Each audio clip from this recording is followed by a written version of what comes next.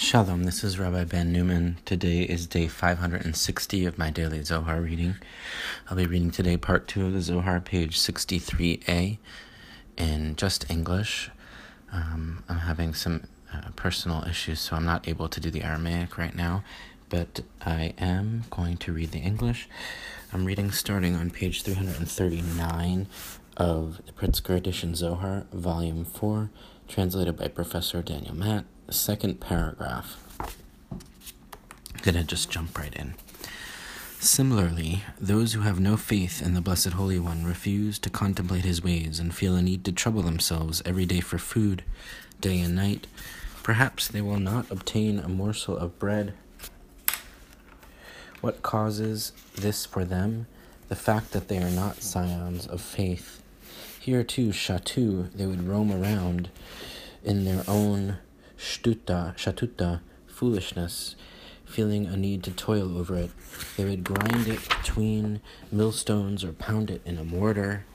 After all this trouble, they were not successful. Rather, as is written, it tasted like oily cream.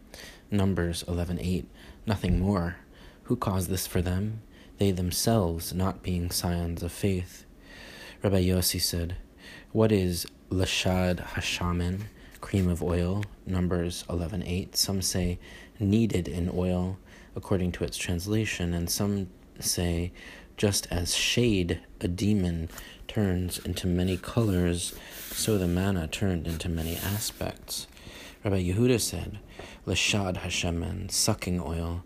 Rabbi Yitzchak said, each according to his eating had they gathered, Exodus 16:18. Now, did one who ate a little gather a little, and one who ate more gather more? Yet it is written, he who took more had no extra, and he who took less had no lack. Rather, they gathered according to those who were eating. His eating implies whoever would be eating it, and therefore it is not written achilato, what he would eat. What does this indicate?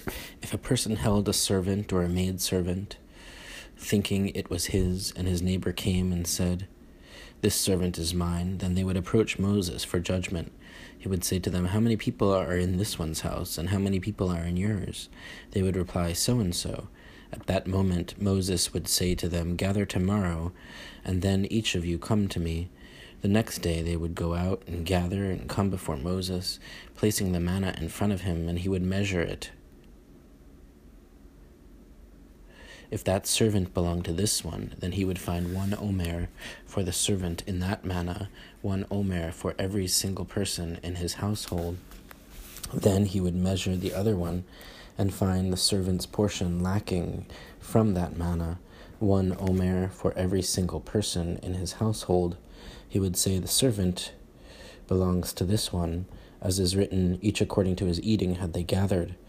And similarly, an omer to his head, the number of persons among you, Exodus 16:16.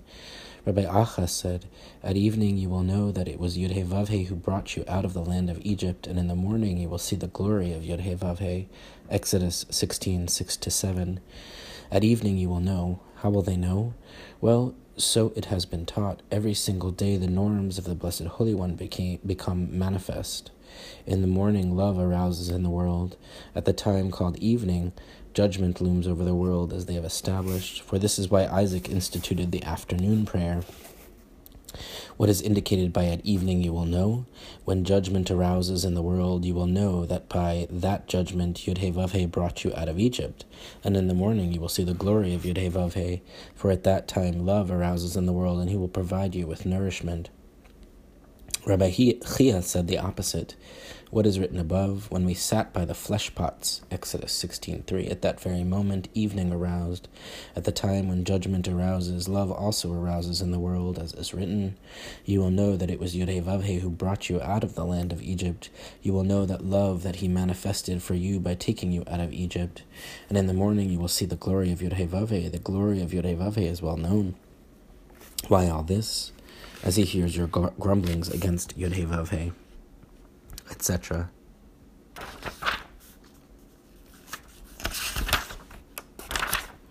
Rabbi Yossi said, the Blessed Holy One does not change his norms.